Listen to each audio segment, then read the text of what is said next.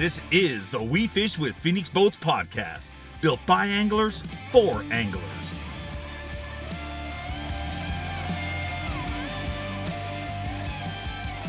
What's going on, everybody? Welcome to the We Fish with Phoenix Boats podcast. I'm your host, Tim Trockenbrough. With me, as always, is Brian Travis, and today in studio, Newcomerstown, Ohio native Hunter Shryock coming down to the Phoenix plant to pick up his new rig. How you doing today, bud?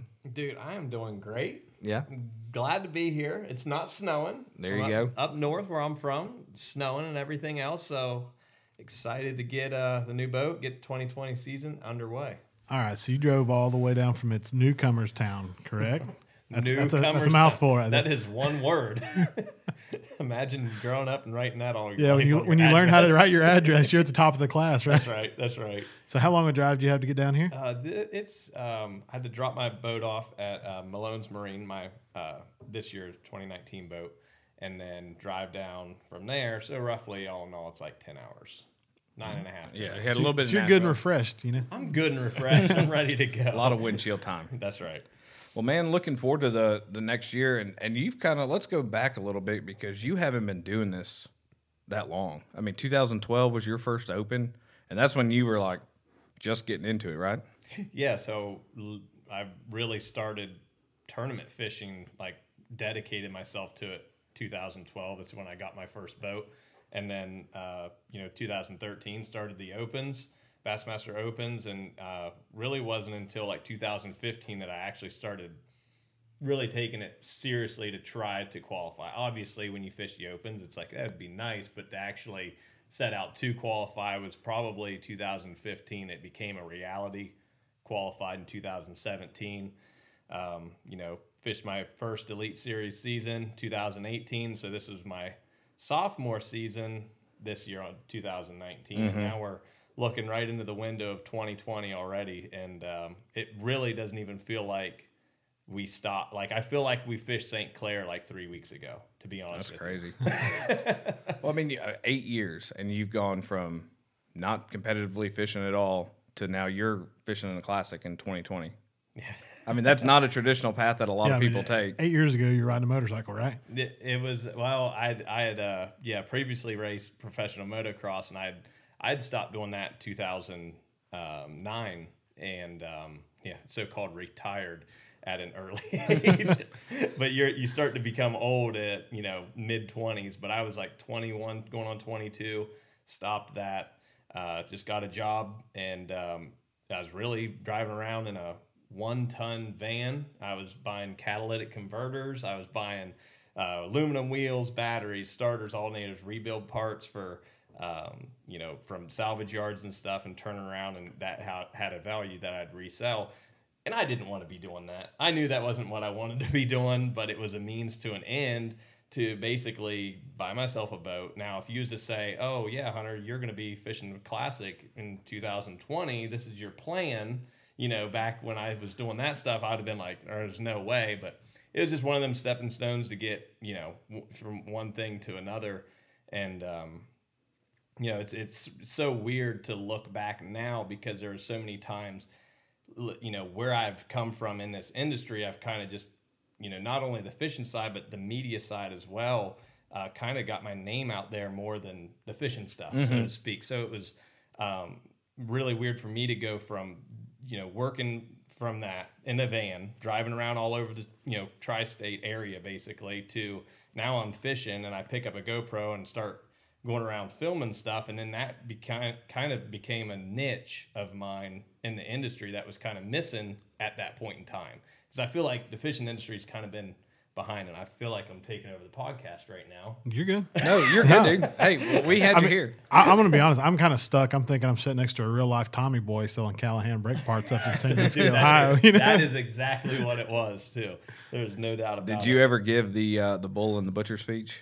I did not. No. Can we get your best impression of that? I probably wouldn't be a good advocate of that,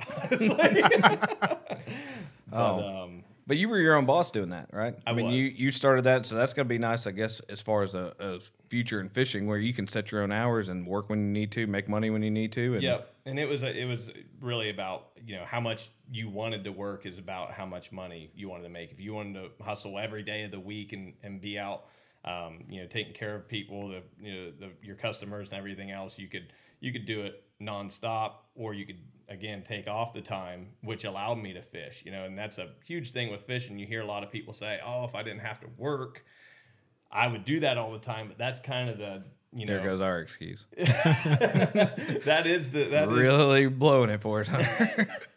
That is the tricky side of fishing is, I think, a lot of the guys had taken that risk to not work. They put themselves in that position. And I was just fortunate enough to be able to still have a job and still go out on a limb to go fishing. And, it got to the point, even fishing the opens and me taking on the media stuff, that I was getting so much work. I started getting work somehow. I don't know how. I'm like watched YouTube on how to make videos, and it's just a passion that started from there. And then next thing you know, I'm like, companies are wanting to pay me, to do it, because at the time there wasn't near as much media as what there is now. And, it just worked out. But then it turned into, one breakthrough after another. So just like a lot of blessings happened, that I would say like 2014 to 2015, I'm not going to be able to fish next year because I don't have the money. And then something else would come along. And then something else would come along. So it's kind of been like strung out this whole time, like year to year, like little breakthroughs and little happenings to where I'm at now. That I think every single person, if you talk to them that fishes, probably has a relatively close story to that, to where it's, they couldn't have planned it and things happened at the right time that you can't explain. And, the breaks happened that needed to happen. Well, that's what we've talked about. Even with winning a tournament, stuff has to fall into place at the right time. You have to have the right spot to be in boat launch, and then be the first one to your area that you may be fighting for. I mean, so many things have outlying factors, and not to mention that fish moves. Like, he's not just staying there waiting for you to come stick him. Yeah. So many things have to fall into place for you to win a tournament. That's kind of, I guess what you're alluding to with your career so far, that it's just gotten you to this point. Yeah, to win a tournament, it's, so many things have to go your way. So many variables that could, you look back on certain situations like, well, if this would have happened, that would have gave me this, or, which I've never won a tournament. I finished a couple top, I fished second is my closest I've been in a Bassmaster Open. So, and I think, alluding to that about the winning thing, I think that's one thing for 2020 that it's probably stuck out the most for me this season. That 2017, I'd finished my first top 12 in an Open, which was a huge deal to me, and it ended up being a third place. And in that year, I ended up having another third and another second. But I expected that once I did it, I almost expected it to happen again and again. And it's like, we all talk about, fishing and trying to win, or everybody fishes to win. But I think there's definitely something there between actually fishing to win and winning, and fishing to do well, if that makes sense. Because there's definitely a lot of guys that stay consistent and cash checks. And I was just wanting to be on that same level. Like, just, I haven't had to be at the point where winning would actually keep me going, if that makes sense. I know there's a lot of guys that grew up and they had to win a tournament almost to continue on, if that makes sense. And I don't feel like I was to that point. Not that it would have hurt, definitely would have helped, but I feel like now I almost, especially after this season, I feel like the same in 2017. Like, I expect to do better, or get that sense that you want to win.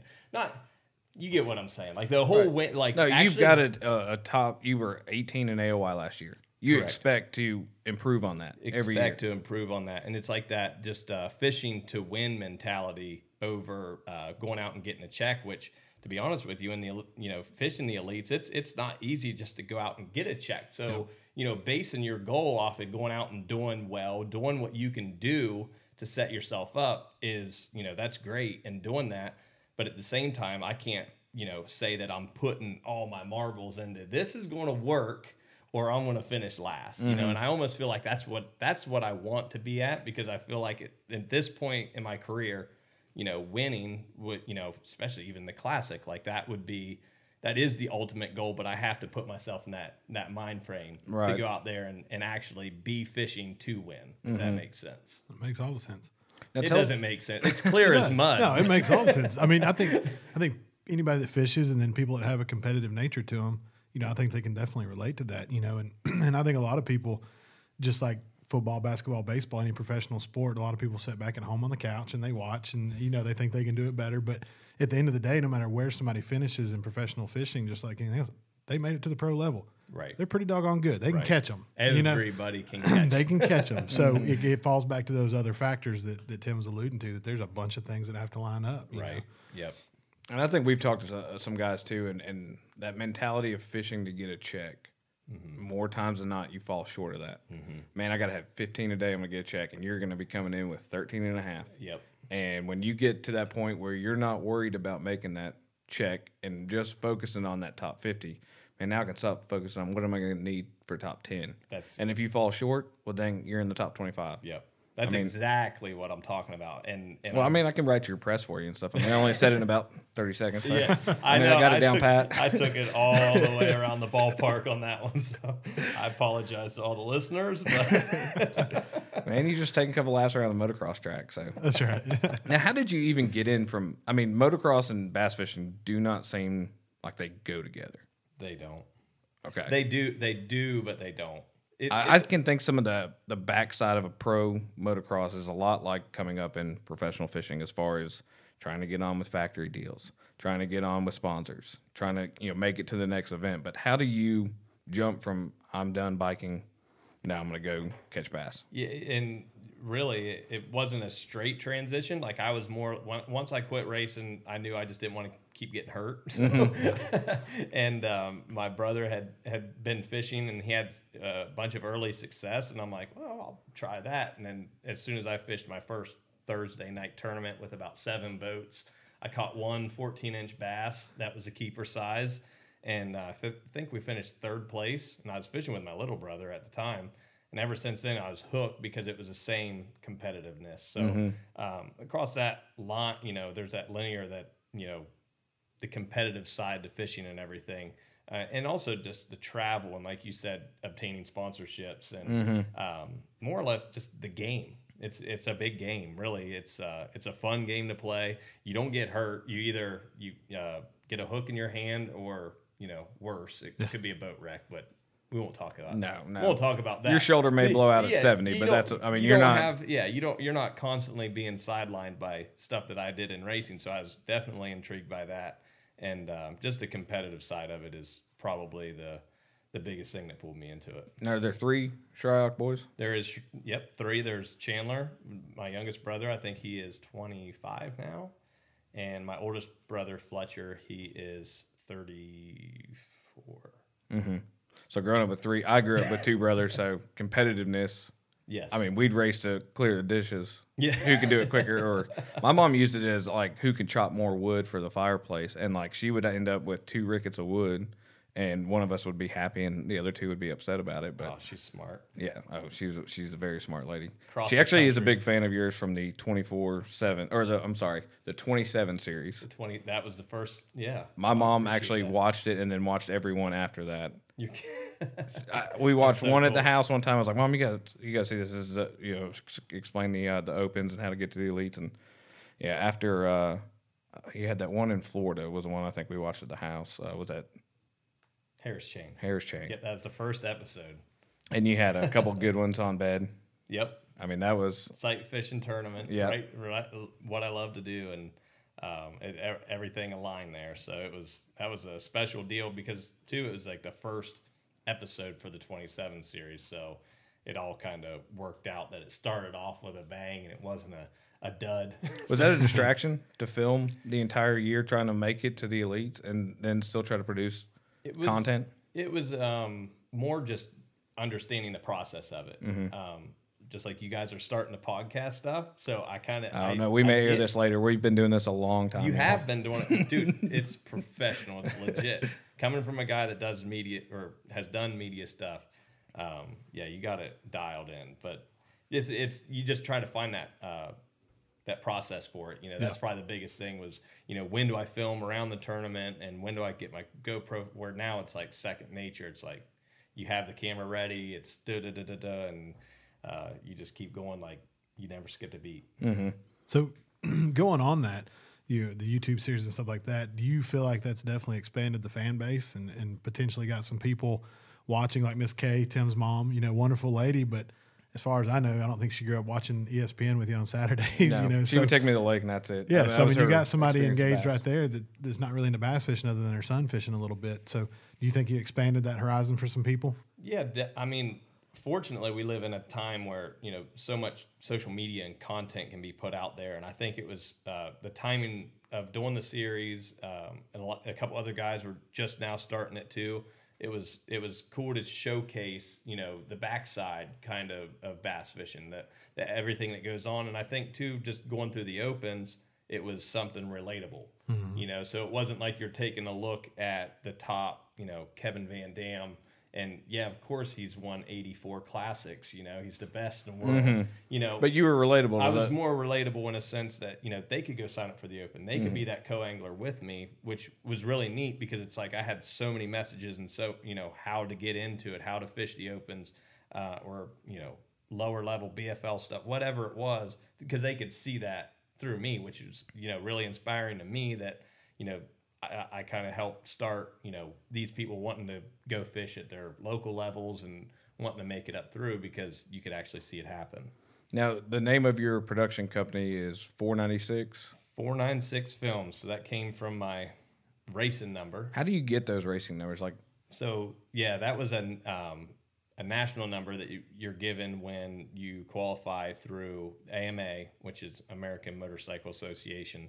And when you race professional motocross or supercross, they give you a pro, I forget what it's called now, to be honest with you, a pro number basically. And if you finish within like a top 20 in points, I think you get a double digit number. So I could have been like a 65 or something if I would have been top 20 in points, which I was nowhere near top 20 in points, but I did get lapped by Ricky Carmichael and James Stewart in the same event when I was supposed to be graduating from high school in 2007. So you skipped the graduation to go race? My mom's a school teacher. I skipped graduation for my first ever professional race, High Point, Pennsylvania, 2007, and got lapped by Ricky Carmichael and James Stewart, which are both retired now. Yeah. And I was supposed to be on So the graduation. did you go to prom? I did go to prom. Okay. Yep. so if I wanted to be a pro motocross, could I be like, you start at 1,000? I mean, is it 1 through 999? Is that how the numbers come Yeah, out? I think they select the number for you, though. That's not going to work for me.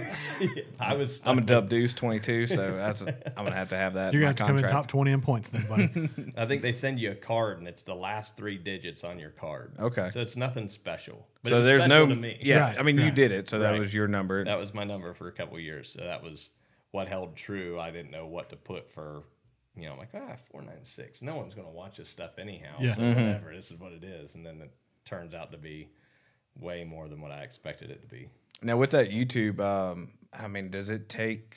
I mean, you're self-taught, but what was the process to learn it? I mean, did you pick it up relatively quickly? Was it just something you were interested in, and were like, man, this is kind of easy and cool? And I mean, I captured this moment and almost like catching a fish in a hole or something. Yeah, it was. I mean, like I said, I just genuinely liked doing it. And then for the fact that I could record stuff from a GoPro, which at the time the GoPros were like the coolest thing out. Like you could film it and get your fish catch, take pictures. So to me, it was just really interesting to be able to learn how to edit the stuff, because I'd taken a media class back in high school, but we was editing like the VCR tapes.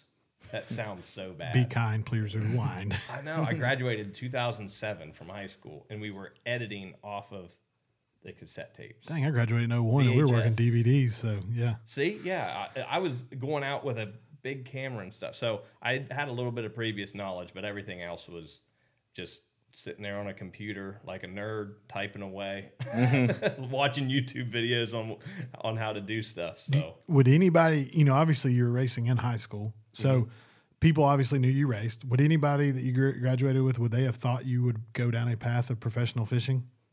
I wouldn't have thought that, Yeah. yet alone anybody else. Right. Missing graduation to motocross, and now I'm talking to a classic qualifier. Now, my brother, Fletcher, he would have, because we have DVDs of him, and it's called Fishing with Fletch. He had his own TV show. And I filmed him when I was a little kid. I would film him.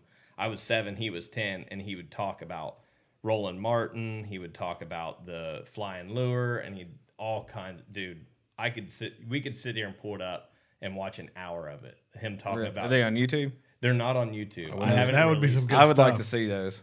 Was he like at a desk with a little coat and tie? Or was it?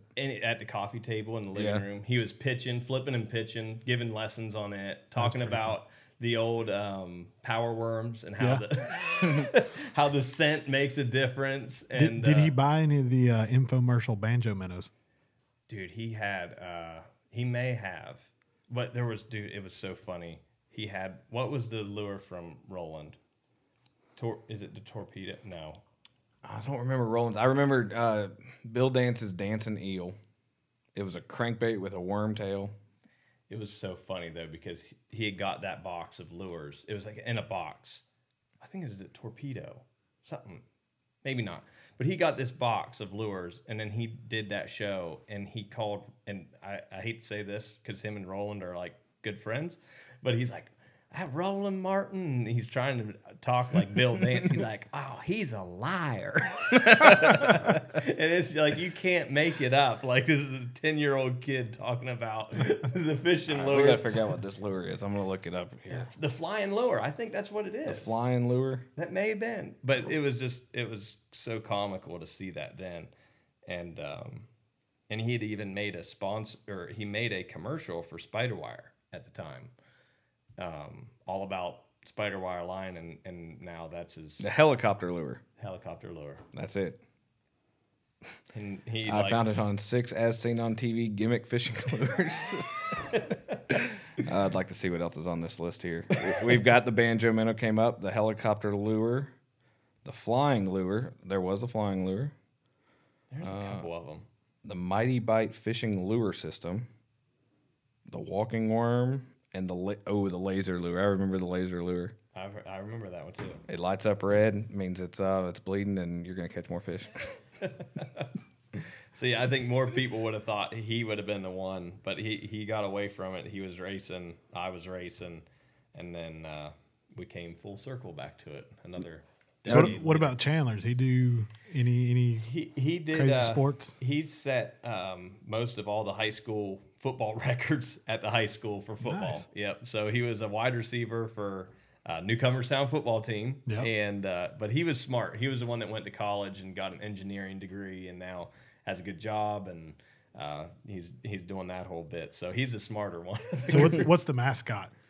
You remember? It is Trojan. So Newcomerstown Trojans. Trojan. That's Yeah. a big one. You didn't know I hate that? to be the announcer for that, you know. Could go a lot of different ways. What about your parents? Did they were they supportive of the fishing?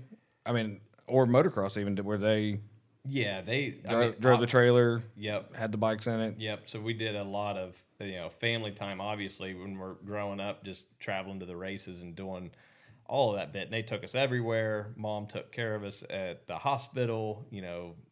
Dad would always get. I want to say this though, they didn't do everything for us. They let it be possible. Mm-hmm. And I think that's one thing I want to thank we always thank them enough, because we've seen a lot of kids that grew up racing that their parents did everything and they was really successful racing. But the bad thing about racing is there's only a couple guys that end up coming out of it being successful, being able to make a living from it. So once them kids finally get done, reached teenager, they didn't work a lot. They didn't put the work into it, so to speak. And I felt like they just kind of went down a bad path, being set up that way. The parents giving them everything, and So they gave you the opportunities. they gave me they gave us but they the didn't give opportunities. you like, here's the roadmap, here's money, here's everything. Yeah. I mean, so you appreciate it when you have success in that. Absolutely. It's just one of them things, and we laugh about it because one of our sayings, I'm actually going to try to start promoting this now, is figure it out. That was my dad's. That was my dad's. We could probably all relate to that. Yep. When it's like you want to do something, and I remember being a kid, 12 years old. We was going to go racing the next day. I had a YZ80 dirt bike, and third gear went out of it, and it would continue to go out of it. Well, we didn't have enough money to go buy a new bike or transmission, and so we had third gear ready, and I would have to pull the motor, split the cases, drop that new gear in with the dog tooth, whatever changes the gear. And I did all that when I was 12 and 13 years old.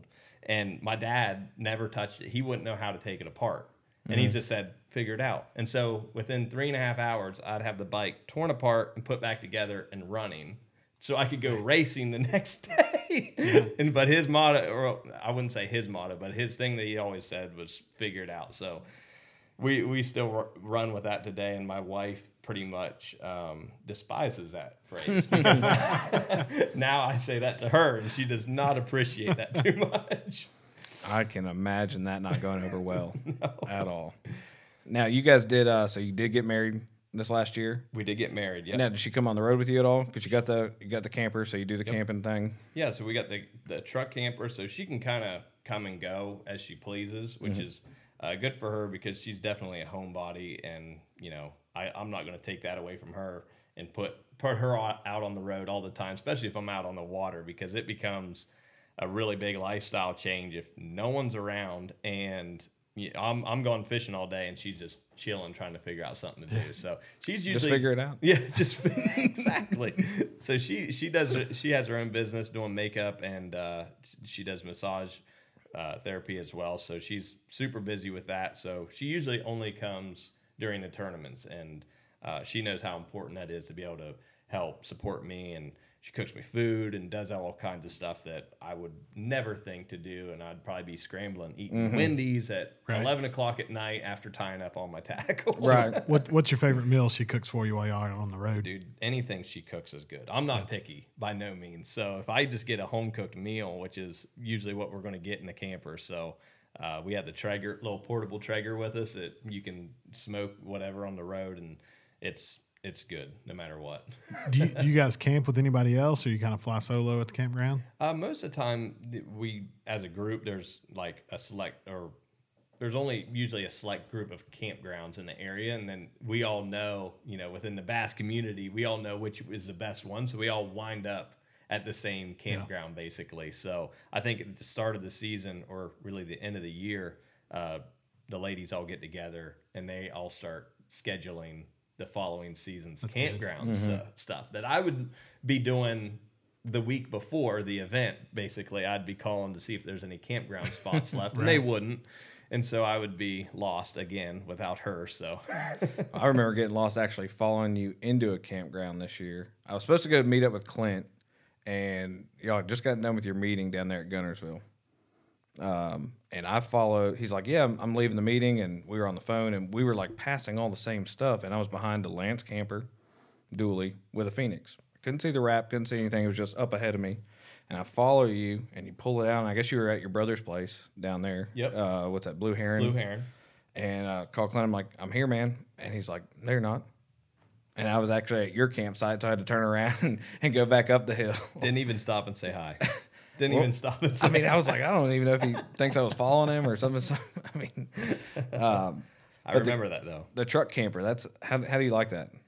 It's they're roomy. Like, you don't think they are, but there's plenty of room. And now with two people, it may get a little tight, over 9 months. But I think the biggest thing is just bringing along only what you need to have. That's probably been the biggest thing for us, is just bring what you need, which you always bring extra, and I always bring extra tackle and tote worms all over the country that I never open. But that's the big thing with the camper. Like, we can go. I don't have to have two people driving. Yeah, that's got to be really nice. The double towing is, I don't want to have her on the road by herself. So we can jump in together. We can go, and it's just a trade-off. At the end of the day, it's a trade-off. You probably still spend the same amount of money doing that, maybe even more than what you would staying in a hotel or Airbnb. But I don't sleep well when I get to places that I'm not familiar with. So it's definitely a convenience factor to be able to pull up, even to go stop at a truck stop, on your way to the event, traveling. You can, I'm done for the night, jump up there and go to sleep. So you're always, tearing stuff down, putting stuff up, and you're the last one to usually leave to get to the next event. But at the same time, I feel like that's my home. No matter where I go, it's just the convenience. Mm-hmm. Oh, that's awesome. Now you guys just got back from your honeymoon not too long ago. We did. Where'd y'all go? We went to St. Lucia. I've never been. How was it? It was great. We had a blast. I'd say the biggest thing was just getting used to the schedule of everything, because it's like I'm used to. You're so used to going in and paying for something. Like, how awkward do you feel? You get up from a dinner and you're just walk out. Did really great, thank you, but I can't pay you. I remember coming back from our honeymoon and I left Waffle House twice without paying. You did not. No, I didn't. Nobody left Waffle House without some SD cards, did you? Yeah. All right, so I have this buddy and we play pranks on each other, and he saw my truck and boat at Waffle House, and I was heading down to Wheeler, and so he stopped and took one of my spinning rods off my deck and all my SD cards. And so I got in my boat and I'm like, I have no mapping. I mean, everything's gone. Did you notice it right away, or when you got? No, I noticed it when I got to the lake. So I called Brian when I got off, and I was like mad. And this isn't the first time I've had I was at Gunnersville one time. They stole a topwater box out of the boat. That's all they took. It's my topwater box. You must have had some good topwater. They were biting at some point, but so I called him and I was mad, and I was like, dude, I can't believe this happened again. And then 3 days later, my buddy, he lives 4 houses down, came by and said, hey, I found your rod and SD cards in the parking lot at Waffle House. Just wanted to bring them back to you. My gosh. So see, I always wonder that though. I'm like I'm pretty paranoid about leaving my stuff out like that. So, but I haven't heard too many times of guys getting their stuff stolen. I know this year there was some stuff. Yeah, there's one at Gunnersville this year. Oh yeah, right along the road. There's like 6 guys staying there, and that wasn't far from where you were at. Just Brad up from Watley. Yeah, it was their group. They were just up from Waterfront, and actually, literally 200 yards on the right side of the road was Seth and Chris Groh and the Canadians. Right there at Waterfront. But yeah, I think 3 of them got hit that night. And the funniest part is you have to understand his hang up with Waffle House. He will go no matter what. I mean, we've gone duck hunting. He's like, hey, thinking about getting up at 2 a.m. so I can get to Waffle House and get back before we go. You want to go? Like, no, do not wake me up at 2 a.m. It's just one of those ritual things. I love it. Dude, you can't beat a Waffle House. It's hard to beat. It's hard to beat. It's one of my favorite things in the morning. It just like I don't feel like I went fishing or duck hunting if I didn't go to Waffle House. That's right. It just starts the whole day off. Get a free Diet Coke for the road. I'm good. I mean, it's perfect. But St. Lucia, did you guys do any fishing down there? No fishing. No, we sat our butts in the sand the whole time. Would your wife have been mad if you went fishing? No, I think she actually wanted to do stuff, but I'm like, I really didn't want to go off and do any excursions. Us owning and running boats, I didn't really want to go jump on with the captain that didn't look like he really knew what was going on. Don't know if that motor's going to make it very far. They were drinking a lot of rum and punch on that boat, so I was like, we'll stay right here. Now, does your wife like to fish at all? She does. Does she likes it a lot, actually. And when I first got her into fishing, she was all about it. And she learned how to cast a bait caster, and I set her up with all that stuff. And now she's to the point that she'll fish until she catches 1 or 2.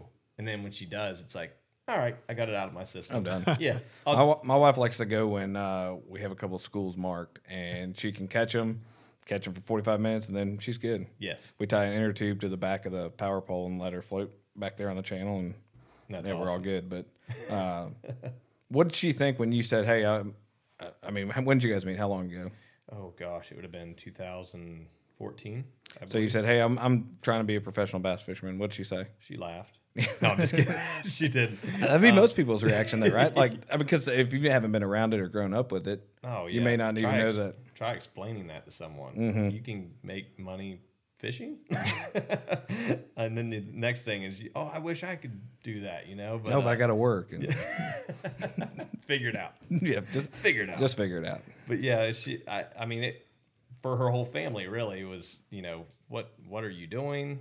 Type of thing, and a lot of explaining just as far as how everything works and how fishing works in general. They didn't know, with 5 fish and calling and the weights and how the weights accumulate over the days. So, and then qualifying for the Bassmaster or for the elites through the opens, that whole process. But they're super, super good people, super supportive. So, and actually it was right before everything started to take off, really with my fishing and video stuff. It was right when I met her. So she's been my good luck charm. Absolutely. Well, that's good. Got to have one of those and hold on to it. Talking about fishing, though, let's get back to you. I mean, you have been on the elites 2 years, had a heck of a year last year. And you had, I mean, it looked like you had not a sophomore slump, but you had a really big growth period from your rookie season to last year. I had a big jump in AOY. Did you do anything different preparing for the 19 season? Did it fit your, style better? I think the biggest thing for me this past season was I just fished more. Like flat out, like bottom line, I just fished more because we talked a lot about the media and everything, and really that and fishing is what kept me going with money wise. Just having enough revenue to continue to do this.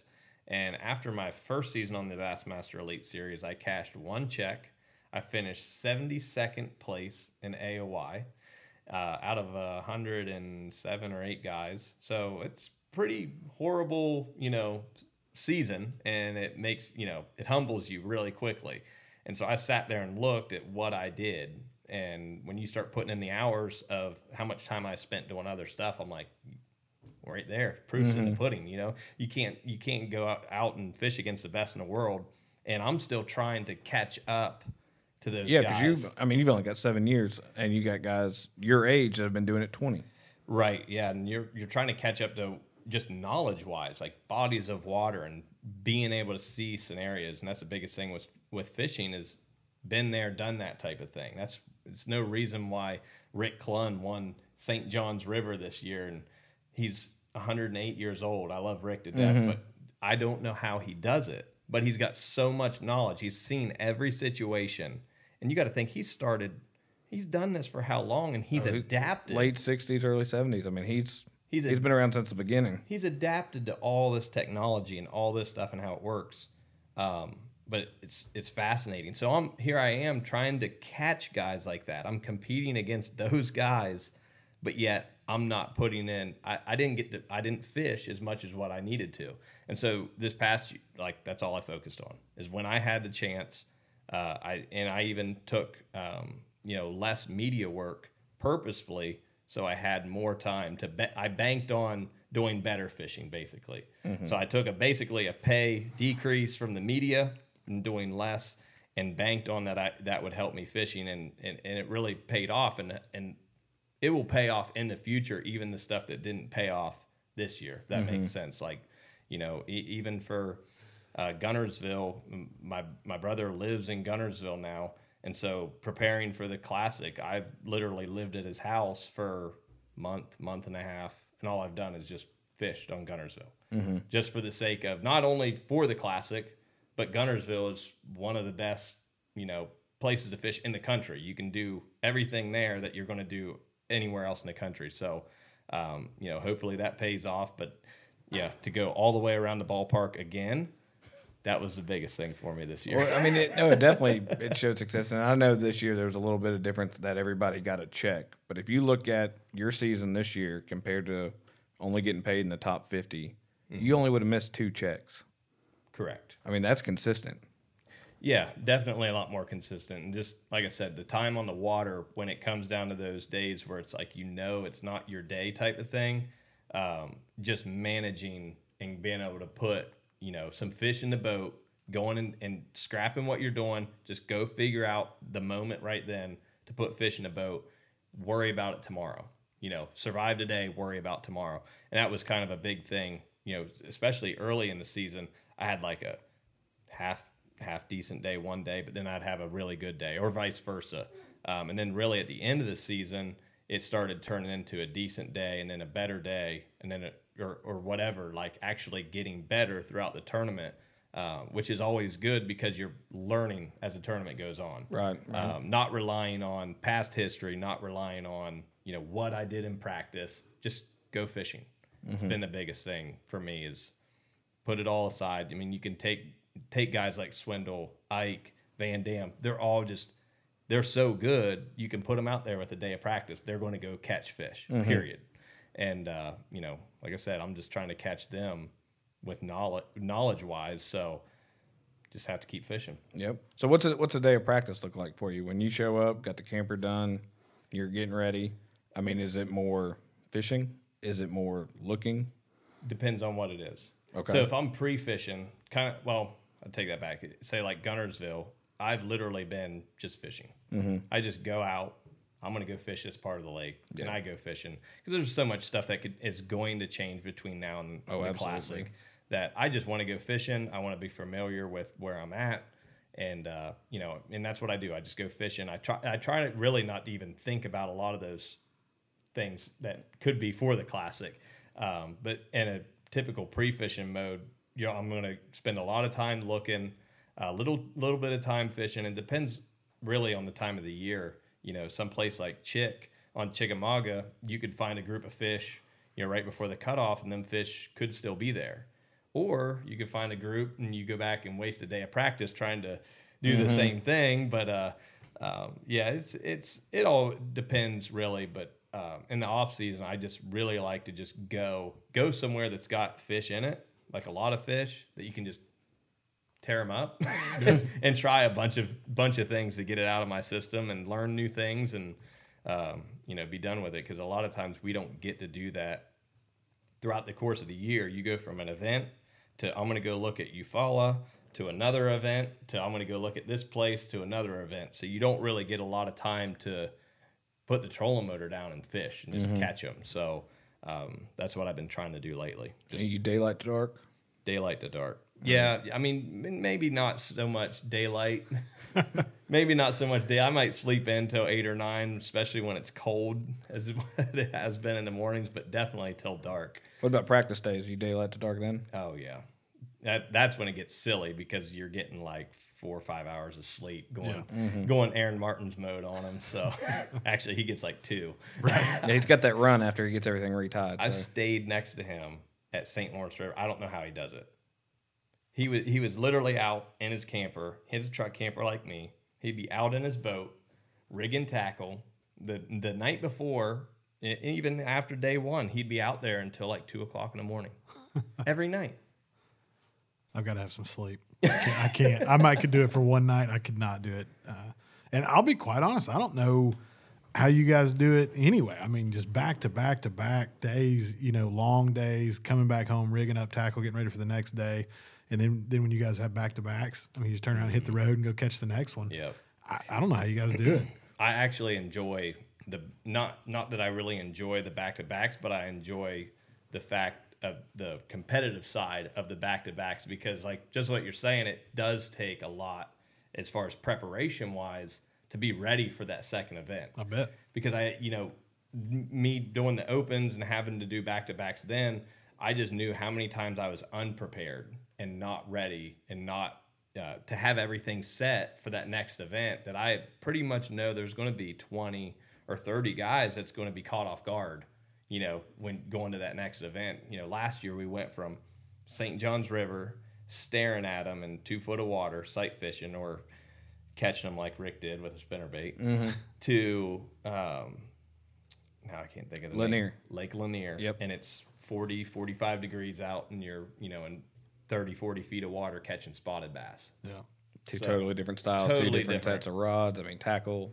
Yeah, spinning. You went from braided line or 25-pound fluoro to spinning tackle, 5-pound test. Yep. Lanier was a good one though. I enjoyed watching that. I mean, I grew up there, so that's one of my. I mean, I'm not good at it, but I like that lake. I've always enjoyed that. I wish we had some bluebacks in Tim's Fort here just to get some jumbos. Well, we got a good smallmouth, but I guess they would do better with bluebacks. It's a really fun lake to fish. Not on a tournament. My parents weren't big into bass fishing. My mom, I mean, she likes you now, but so they came. I had I don't know. It was a high school. I entered it was in high school, and it was just a local Lake Lanier tournament. I didn't know anything. I was like, but I've got $100 I'm putting in. My mom came to the weigh-in. I had one stupid 13-inch spot, and I weighed it in. And she's like, I thought everybody was supposed to have 5 fish. Oh, brutal. You're like, I know, Mom. I said, Mom, I'm just going to figure it out. Yeah, figure it out. Son, you better figure it out. No, but do your parents come to see weigh-ins ever when it's close or Top 10s. top 10? If I get inside the top 10, they'll come. No, I did finish top 10 at like 10 killer this year, but it was right. I knew I was going to be on the bubble, and they had watched Bass Track, so they knew that it was going to be close. And usually in them close situations, there's always someone that comes in with a bigger bag that's going to bump you out. So I'm like, they're in Ohio, so the odds of them getting to Oklahoma to even do anything, I'm like, don't worry about coming. Yeah. Which I don't think they was going to. Now, off the record, do you lie on Bass Track or you try to be pretty consistent? Yeah, off the I record. don't. here. Oh yeah, sorry, we're doing a podcast, but we'll edit it out later. Put it this way, I'm not going to go above it. Okay. So it could, I mean, in you're in the heat heat of the moment, dang competition. Right. Yeah, it's a 2-pounder. Okay, it may be Yeah. a 2.5. It But may be a 2 1/4, 2.5. Right. And the biggest thing is like when you actually catch, them a little bit better quality, and it's like a 3 to 4 pounder, and that's when the weights you typically get a little bit off. So those tournaments where you get, a bunch of 4-pound smallmouth, 3.5. But you don't really know unless you weigh them. Right. At a tournament that I weigh them, I'll tell them. If I'm weighing every single one, I'll tell them right then. But I don't purposely, come in with 8 pounds on Bass Track and throw up 15 pounds on the board. Yep. There's quite a few of them that do that anymore, though.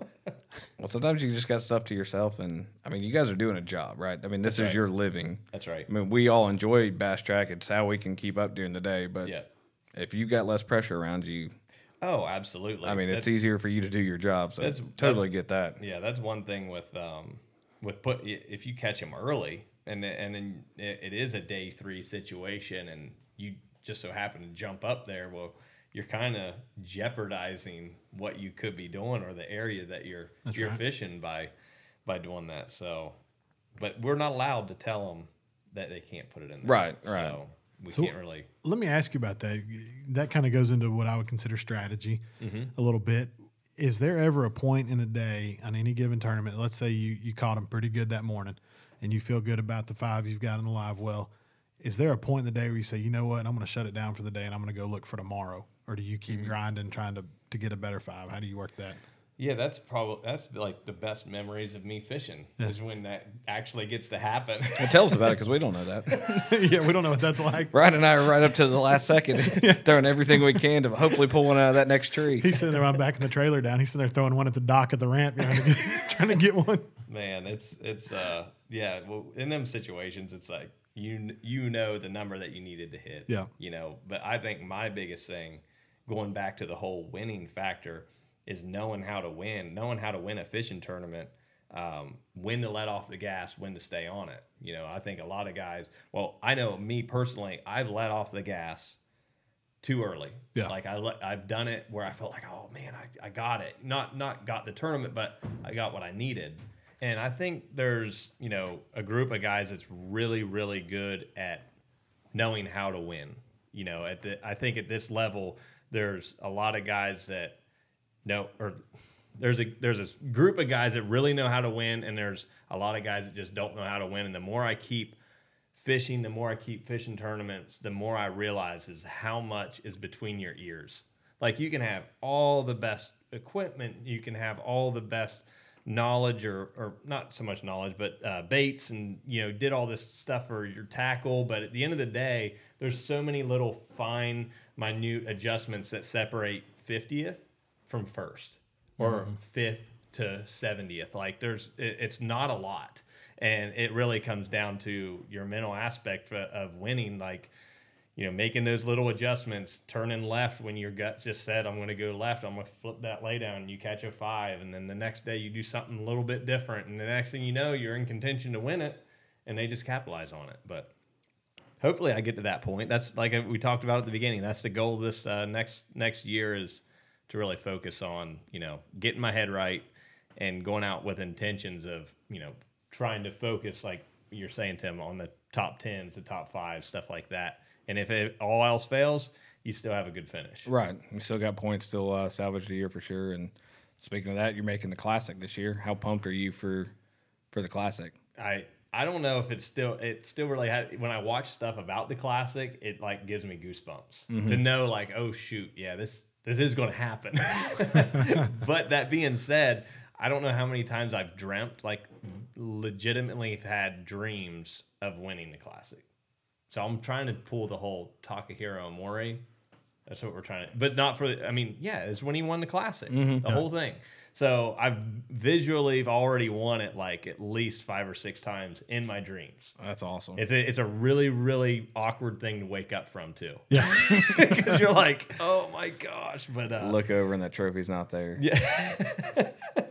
But no, it's I'm really excited for it. And to be at a place like Guntersville, I really think it's going to be probably the most dramatic Classic that anybody's seen in a long time. Just if you look at the past year and how events have been won, there's been several. It's been from behind, and then you take into the account that Guntersville is Guntersville.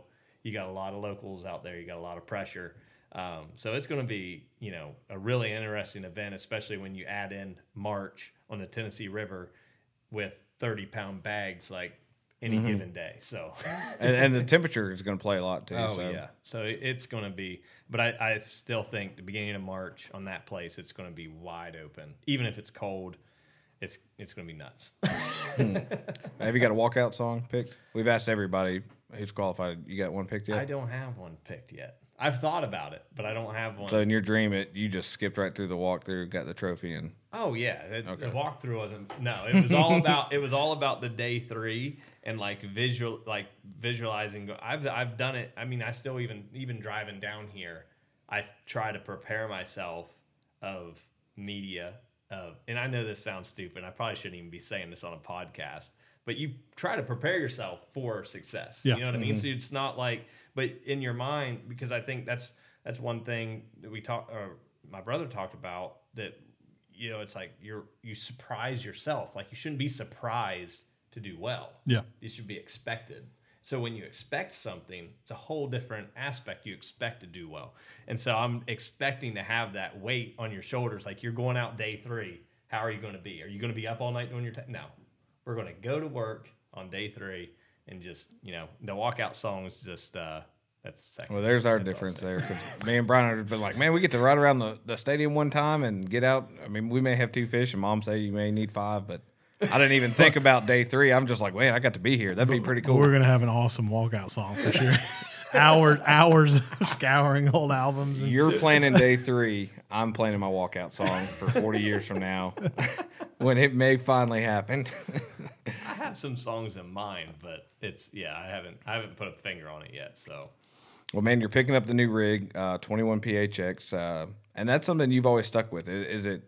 You fish, Ohio. What do you got? Erie. Yep. Is it big Yep. water? Is that what kind of led you into that model? yeah, and to me, like it's the bigger model, but it's not really that big. Right, to me. right. Like it's to me, that's the most comfortable boat I've ever got in. I've ever ridden in was that boat, and that was my first Phoenix that I ever purchased. I was in 2017, qualified for the Bassmaster Elite Series. There's got to be a correlation. Yep, and Not for me and Brian, but for you, it works. and the thing about it is the deck space, and everybody knows the Phoenix. The storage is all there, but the other thing is just knowing where it came from, knowing that I don't have to worry about stuff when I'm out on the water. Like this past season, I didn't go to the service yard, not one time. The only time we was at the service yard was to have some updates to my graphs. So when you have that peace of mind out of a boat that can go and do 75, 76 miles an hour, I have no excuses of getting beat to a spot.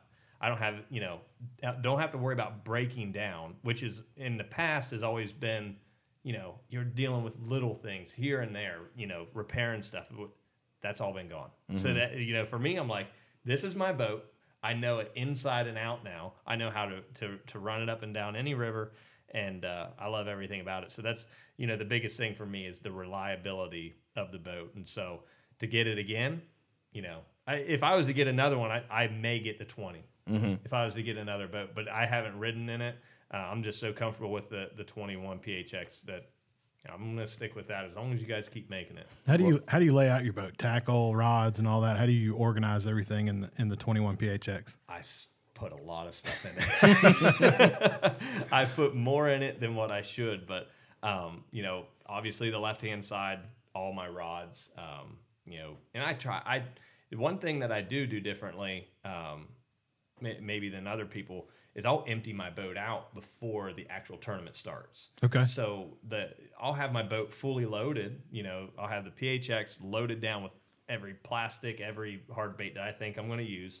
And then I literally have a tote that I'll throw all my tackle into that I know I'm not going to use. So I'll get it all sorted the night before, and I'll probably take out 50, 60, 70 pounds of tackle that I'm not using, and I'll just get out those plastics, whatever. And that, I think that makes a big difference. Another thing that I'm doing is going to lithiums, and that should help. I'm excited for that, to be able to run those, just to help weight wise or whatever. But you can't complain when the boat does 76.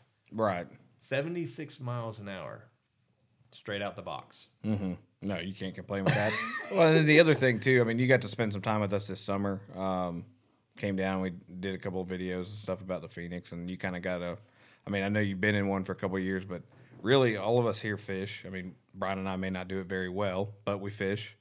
And that kind of gives us some idea on this boat and all of our boats about some fisherman features, whether it's needing a tool holder here or having a place. I mean, you guys can't use a net, but having a place to store a net out of the way. Those fisherman features that, I mean, if you are in a company with people who don't fish, I don't think you can get those. No. And that was another big reason, I love the Phoenix, is that it's everything designed for an angler. Like all the switches and stuff, they're not something that's going to go bad. They're all this placement of the tools. I'm hitting stuff on the table, making noises. But yeah, all that stuff is catered to us anglers. So when you get in it, it makes a lot of sense on where everything's at. Super simple and basic, and it's easy. Right. That's the cool thing about it. The slam latches. They're nice, aren't they? Yeah. Oh my gosh. I love mine. How are yours, man? I got them. I like them. Oh yeah, that's right. You did. Yeah, you got them this year. I got them this year, but I think we got a new phrase. So simple, even Hunter can do it. Right? We just came up with Figure it out. Yeah, that's right. Figure it out. So simple, Hunter can do it, and you should have had 5 fish. And the other thing too is, like you said, I was here for the factory I visited and everything, and got to see how the hull was made, and that was like, for me to be able to see the reasoning why my boat handles the way that it does. And I've owned, I don't know how many different brands of boats, but when I run across like chop water and rough water, and I can trim my boat up and you don't feel that jarring, all the time. And then they go, oh, well, this is the reinforced hull. This is why it's much denser. Oh, wow. Didn't know that. You know what I mean? Like, right. It's super cool to see. And now when I'm skipping across the lake and I sit and look over at someone else, but I'm sitting there just head's not moving, everything's solid. And I'm like, yep, my hull's better than yours. That's probably not the best way to say it, but it's true. In my opinion, that's so cool to see where that came from. Yeah. No, it's definitely, I mean, Greg and Gary, I mean, I wish I was here in the earlier days, but getting to be around it now, it's amazing to see what they thought of back then that's still translating to boats now. It's impressive for sure. Mm-hmm. Yep. Well, man, I know we've kept you probably longer than you wanted to hang out in the room with us. But well, before you let him off too easy, I do have one other question. This is just kind of going back. It's nothing special, but it is something I'd like to get your take on, because you talked earlier about how much of being a competitor and winning is between the ears. And I agree with you wholeheartedly. I think I'm not going to take the philosophy some people are born to win and some aren't. I don't think that's the case, but I do think it's a mentality. I think winning is a mentality. So one of the things I always wonder about when you're out fishing professionally, when you have a really bad event that happens while you're on the water, how do you recover? So let's say you're fish number 5 and you dump a 5-pounder right at the rub rail, trying to boat flip. How do you recover from that and pick up and finish the day strong instead of letting that ruin your day? that's tough. You know what I mean? Like those situations, and that's going to determine, how you rebound from that. And one of the things that always sticks out to me, and this was, I think, said by someone else, but when Gerald was, I think it was, it was Gerald who said it. He was talking about Kevin. He had lost like 2 4 or 5 pounders in the Classic or something. Came off at the boat, and he looked up at the camera and said, "That doesn't happen very often." Mm-hmm. You know what I mean? Like it probably phased him, but he kept going. So at the end of the day, you gotta keep doing what you're doing. And this season, really the last 4 events, there's been every single event that I did well in those last 4. It was last minute cast, last minute. On day 2, I caught this fish that put me into day 3, and then so it was like, no matter what, no matter how the day goes, my deal is, and I used to get strung out like 10 o'clock. Oh my gosh, stuff's not working out. No, now I'm just that much closer to catching them. That's right. I haven't caught them yet. It's 11 o'clock. Well, I need to go do something different. Because I'm not, I haven't lost the day. Yep. I just, I'm that much closer to figuring out how to put the 5 fish in the boat. So I think that's probably my biggest thing is just going, you're going to catch them. Just win. Yep. When am I going to catch them? I think believing in yourself kind of falls. You have to believe in yourself, and that's the mentality of winning. Just fishing in general is mental. It's 99% mental. And having the confidence to fish that way, the whole day, that you're going to do it. That's what's crazy when you were just talking about that one fish here, or catching one at the last minute. A lot of the guys we've talked to, and even go back before our podcasts or whatnot, guys remember the 1 or 2 fish throughout the year that could have been a difference between making the Classic and not. And that just goes to show how good professional fishing is. Mm-hmm. Is you could be 2 fish away from a stellar year, stellar season, going to the Classic to working the Expo, rebounding and having to come back and compose yourself. 2 fish here, 1 fish there. It's guaranteed. There's guys that's talking about Angler of the Year. They're talking about a top 10 in AOI. Could have gone either way to the top 50 being in the Classic. So every one of them slots was, merely 1 or 2 instances. Yeah, especially instance like that. If you're in a tournament where that one fish would have bumped you a few more spots, other guys you're banking with in the AOI aren't doing very well in that tournament. Yep. You could have really made up some ground. Oh, I think there's 3 or 4 tournaments that I caught a fish within the last 5 minutes of pulling the trolling motor up. Like, you only had 5 minutes to fish, and I catch a fish and I ride in and get inside the top, whatever is it, 35 or 40. Make that day 3. Yeah. Make that day 3. Had I not caught that fish, I don't make the day 3.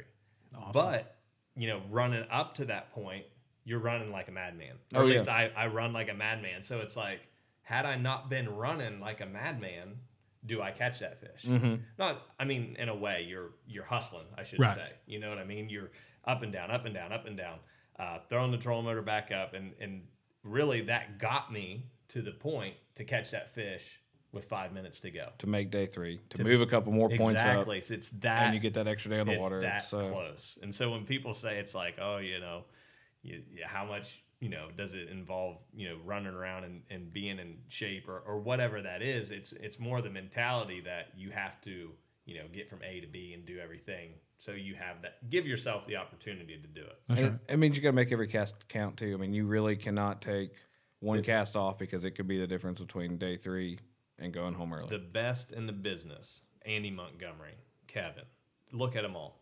They can put their bait by more fish in a day than what I can, than what we all can, right? Mm-hmm. They can do it better than anybody else in the world. And if you can make that many presentations in a day's time, you're going to catch fish. And they're just to the point that they know that. And that, and like I said, going back to having to know that you are going to catch those fish, you just got to keep going through your motions, going through your rotations of stuff and figure out what they want to eat. But you also have to be able to, they're in the strike zone 100% of the time, and they're just firing away. Mm-hmm.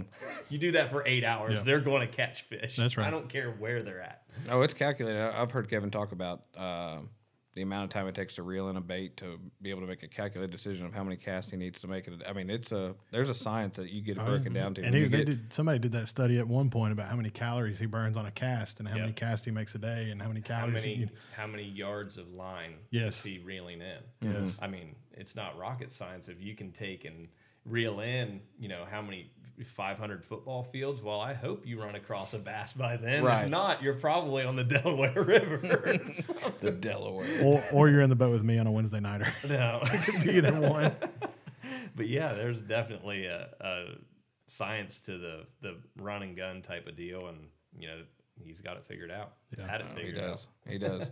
Well, man, like I said, we do appreciate you being here. We've kept you longer than you probably wanted to be. No, here. I've ran around the ballpark too many times. Done figuring it out. No, look, good luck next year. We wish you the best. Hopefully we figure out the phone call deal, which I think we had a breakthrough today. I'm not going to say it works, but I think we've got a breakthrough. So hopefully we get you on the phone. Awesome. And good luck at the Classic. We'll be Brian and I we got some fake backstage passes, so we will be trying to get back there because that's the only time we're going to be up there on the stage is if we sneak in. Yeah, don't tell anybody they're fake yet. They're gonna be pretty legit. Well, we're going to air this after the Classic, so those are fake. But no, thanks for coming, man, and thank you wish you the guys. best this year. Thank you guys. I really appreciate it. Love the setup and look forward to hearing more from it. So Well, excellent.